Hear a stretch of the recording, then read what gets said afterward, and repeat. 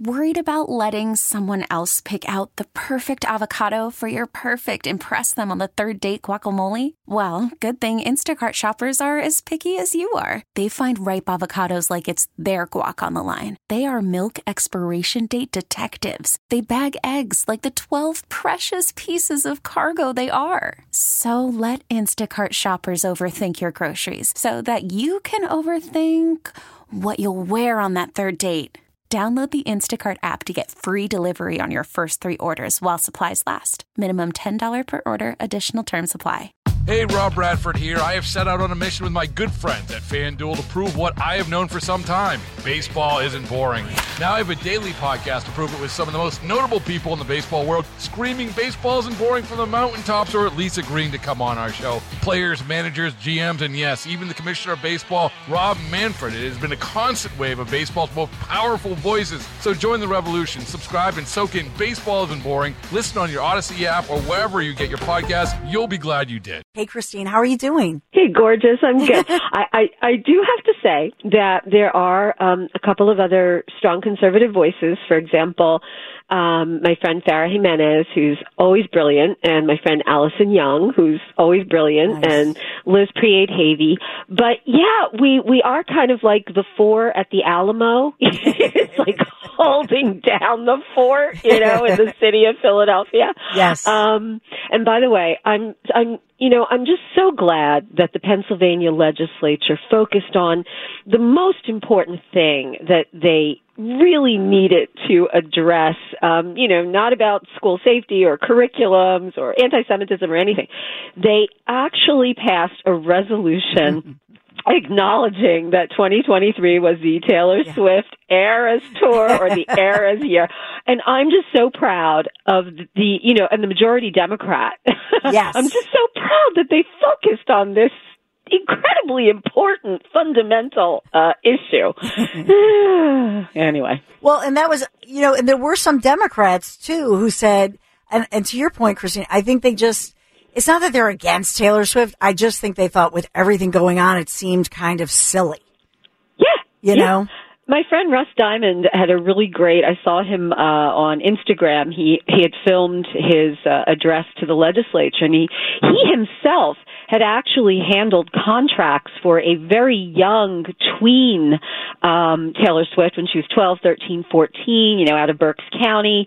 And he loves her, and he's proud of her. And I think all Pennsylvanians are proud that she is she is from Pennsylvania. She's from Berks County.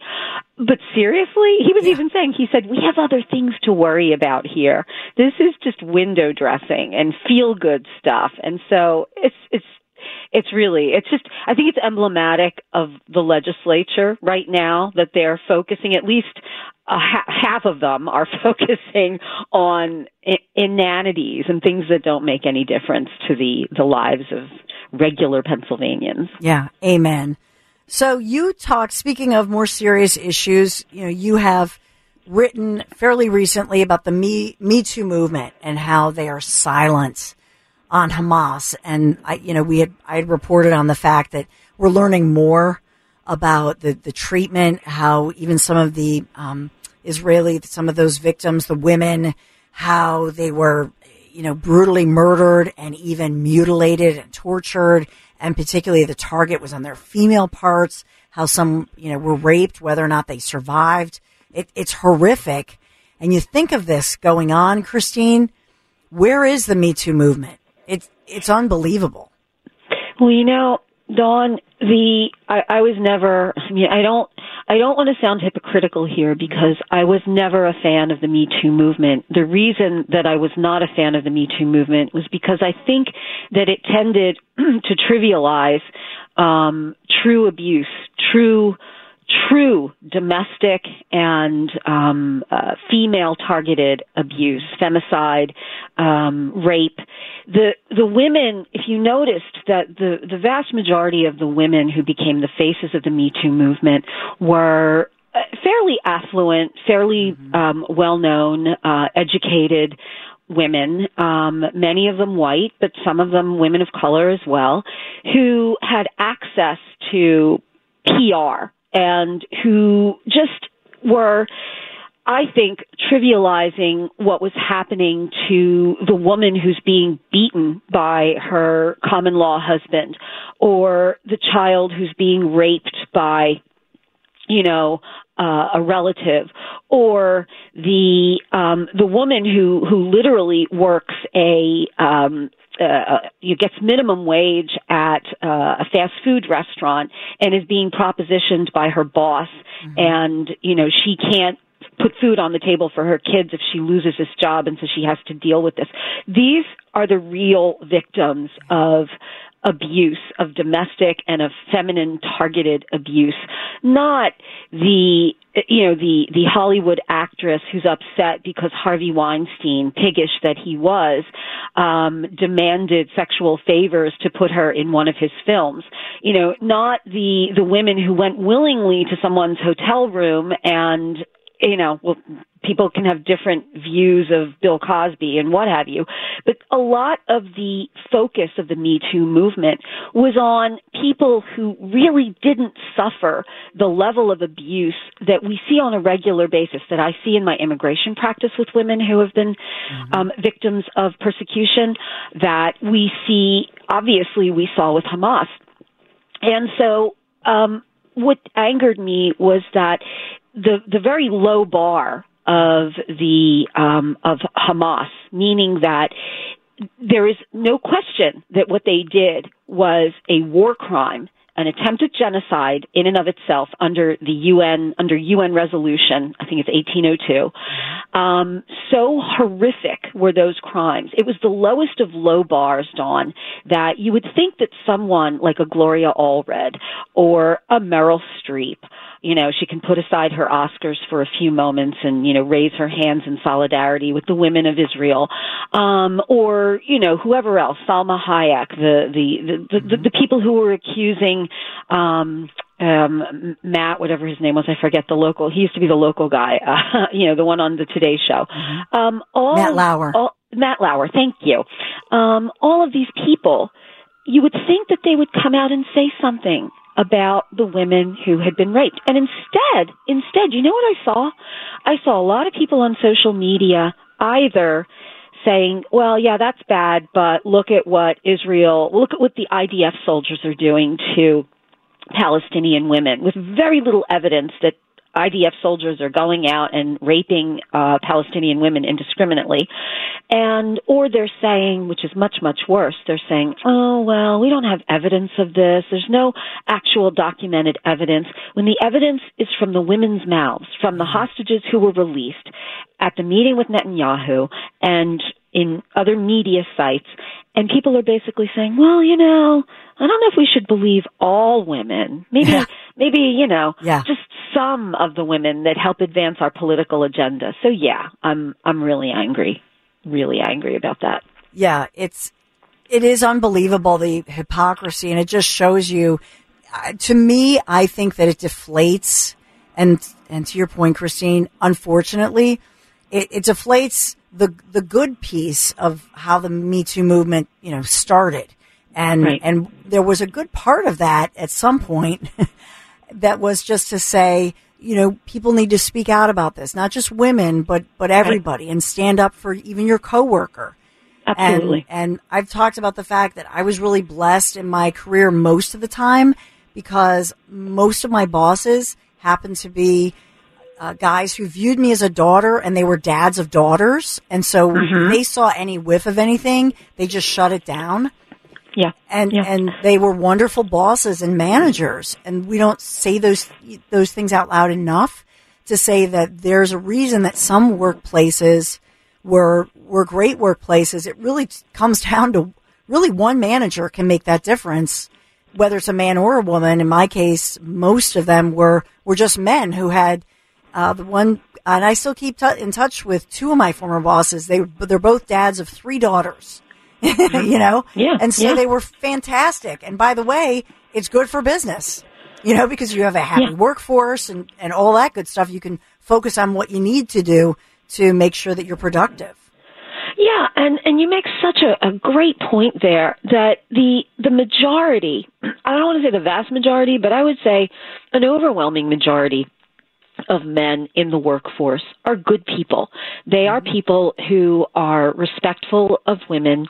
I can honestly state that in 40 years of practicing law, I mean, I graduated from Villanova, not quite 40 years, 35 years. I graduated from Villanova Law in 1987. In 35 years, I have never once felt that I was being harassed, that I was being abused, mistreated. Yeah, I mean, you get the off-color joke, you get the little bit of the wink, the inappropriate comment, but that's, in a 35-year career, I have to say that maybe I've been blessed, but I don't think so. I think that those piggish individuals who take advantage of the differential, the power dynamic, are the exception and not the rule. And that's another problem with the Me Too movement, because it painted everyone with such a broad brush. It made women victims and it made men victimizers. And I mean, there were female victimizers and there were male victims as well. And a lot of those things don't get well fleshed out. And so, and I agree with you that the Me Too movement was good, because there have been situations of abuse, particularly from the old Mad Men era. Women were mistreated. It's not a lie, but I think the Me Too movement was that on steroids, and seeing demons in the shadows that didn't really exist. And every small incident was raised to the level of, oh my God, somebody said I looked pretty today. This was sexual assault. This I was not able to continue working that day because someone was objectifying me by telling me they liked my dress. Yes. And it's like, come on, grow up, ladies, grow up. Objectifying. I mean, I will say to you, 'cause being in television, I think I can't even label all the times because there were so many times. But I think different professions. So you're an attorney, so different offices, different professions lend themselves. Certainly, you think of Harvey Weinstein and what he did, sicko perv. And you think of the Today Show. You mentioned that culture, but I think TV news and sets, those kinds of places, unfortunately did lend themselves to that kind of treatment. And I'm glad that's all out there. Oh yeah. Yeah. I have to laugh when you say that too, because I mean, you are a star and you're a legend in this city. No. I'm not saying that to pat you on the head or, make you have me on again. It's obvious. Everybody loves you. By the way, I texted Anthony. I told him that a former flyer who is a friend of mine listens to you regularly and is a huge, huge fan. So anyway, but that aside, I have to laugh because I know how much appearance is important in television, and that's why I love radio, because every time I'm on Inside Story, and usually it was my mother, I would get these comments like, yeah, I saw the show. Your hair was in your eyes. No. No. Your eyeliner was too heavy, Christine. I'm like, did you hear anything I said, Mom? Yes. And it's like, no. And so yeah, there's always a hyper focus on the way people look, but yeah. That's hysterical. No, I think and it was an anchorman who's not in Philadelphia. This is before I worked in Philadelphia, paying dues. The funniest one was this very distinguished, if I said his name, but I'm not going to, but he said, Ms. Stensland, have you ever seen a 52-year-old man naked? And that was like his, and I looked at him, and Christine, honest to gosh, I have such a great sense of humor. Like, I laugh, and I thought he was joking. And I just had this belly laugh. I laughed so hard, and he kind of looked dejected because he was, and so there were some other coworkers back in the cubicle who heard me in the newsroom, and they were like, that was the best comeback. And I said, what do you mean? But I really just have a sense of humor. So half the time I think I didn't realize that people were actually being serious. I thought they were kidding. That was a come on. Yeah. You mean you weren't just running towards this Casanova? It was the best. But they still, I have friends, former colleagues who still tease me about some of those because But I do think sometimes it's better to have that sense of just laugh at things, because it kind of diffuses instead of going, excuse me, are you triggering me? You know what I mean? I just think it's better to laugh.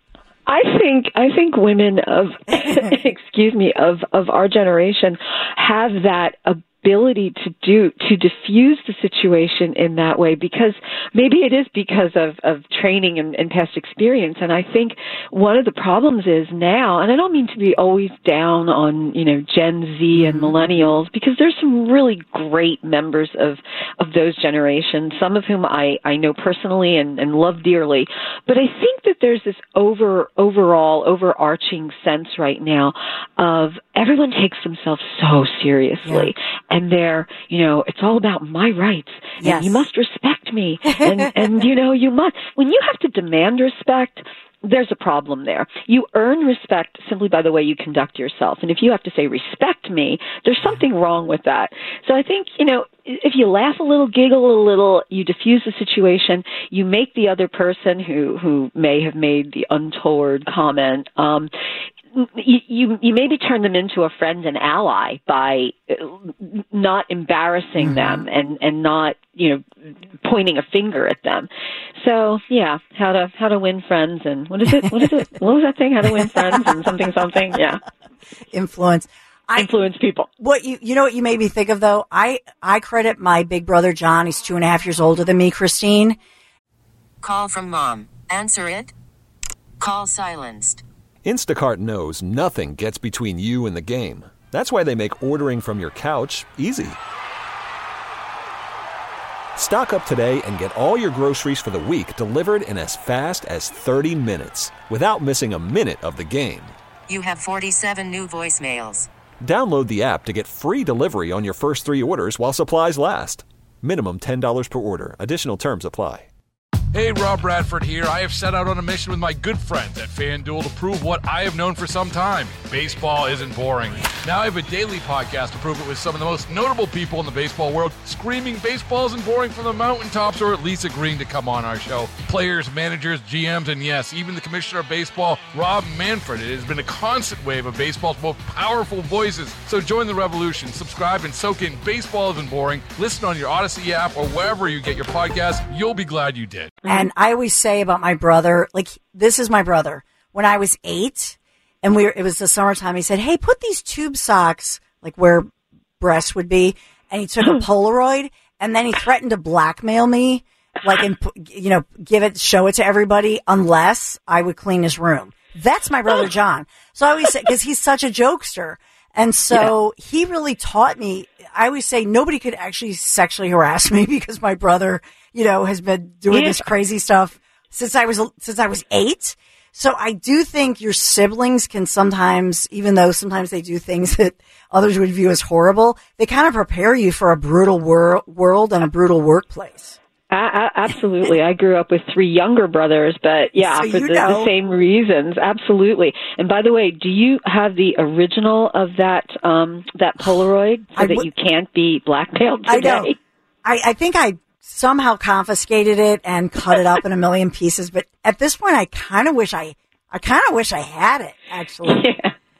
I know. Memories. No, it's true. I think if you grow up in a family where you have that dynamic between, there are boys and girls. And I mean, even if you just have all boys or all girls, when you learn how to deal with other people.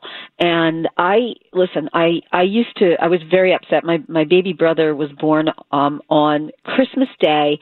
I had just turned 4 3 weeks before. My mother went into labor Christmas morning. And there are many pictures of me at my grandparents' house that morning looking dejected because I had opened up my presents, and then my mother was, spirited off to the hospital, and I'm like, what's going on? What's happening over here? And it's like, oh, Mommy's going to bring you back another present. I'm like, I don't want that one. I want to, stay with my house. But I look at that and I think that was the day that I got the best present I was ever given by anyone, and that was a sibling, because although I know some people who are only children and they're very happy being that, I can't imagine not having grown up with siblings. They I don't know. I still have them, and they made me who I am. They give you a sense of your own personal little village and community. So, Agreed. Yeah. Before we go, I wanted to ask your take, because you are an immigration attorney, Christine Flowers. City Council Philadelphia expected to vote today on these medical deportation issues. Just your take on that as somebody who this is your wheelhouse as an attorney. Can you know what? I'm a little bit embarrassed to say that I'm not sure. Are you talking about the situation where if someone is ill but undocumented here, that they get some kind of protection against deportation? Yes. Or I should have set it up better. Philadelphia City Council, what they're trying to do with this, the measure that has been introduced, and they've been talking about it. They're saying that no hospital in Philadelphia may engage in what they call medical deportation, either directly or through a designated agent. In other words, somebody goes to a local facility, a hospital, and let's say they're even in a coma or they're very sick, then they're allowed. I guess this has been happening nationwide. I don't know that there are multiple incidents of this actually happening here, but apparently that medical facility would have the right to then, if somebody's an undocumented immigrant, illegal citizen, however you want to word it, that they could ship them back to their home country and contact them. And what City Council is saying is, we are a sanctuary city. If somebody's in a hospital here and they're undocumented, that they should get the treatment here, obviously for free, and get the treatment here and continue with the ongoing care. Well, first of all, that it's not a phenomenon, excuse me, nationwide. I think, I think this proposal by City Council is a little bit of just sort of virtue signaling. To be quite honest, I think they're trying to legislate against a problem that's really not a huge problem that's happening. I have seen situations like this where you have an undocumented immigrant who has been who is in the hospital and who is seriously ill. Very, very rarely are they ever denied any kind of treatment, and much less have they been transferred into ICE custody for transportation, particularly since ICE is not qualified or equipped to be able to transport people who are seriously ill. That so rarely happens. In terms of whether or not City Council should be doing this, yet again, immigration is a federal issue. This is if ICE came in and wanted to take the person, and I can tell you that the people in Philadelphia at ICE are compassionate individuals, okay? They're not stormtroopers, and they're not going to go into hospitals and try and pick up people who are deathly ill.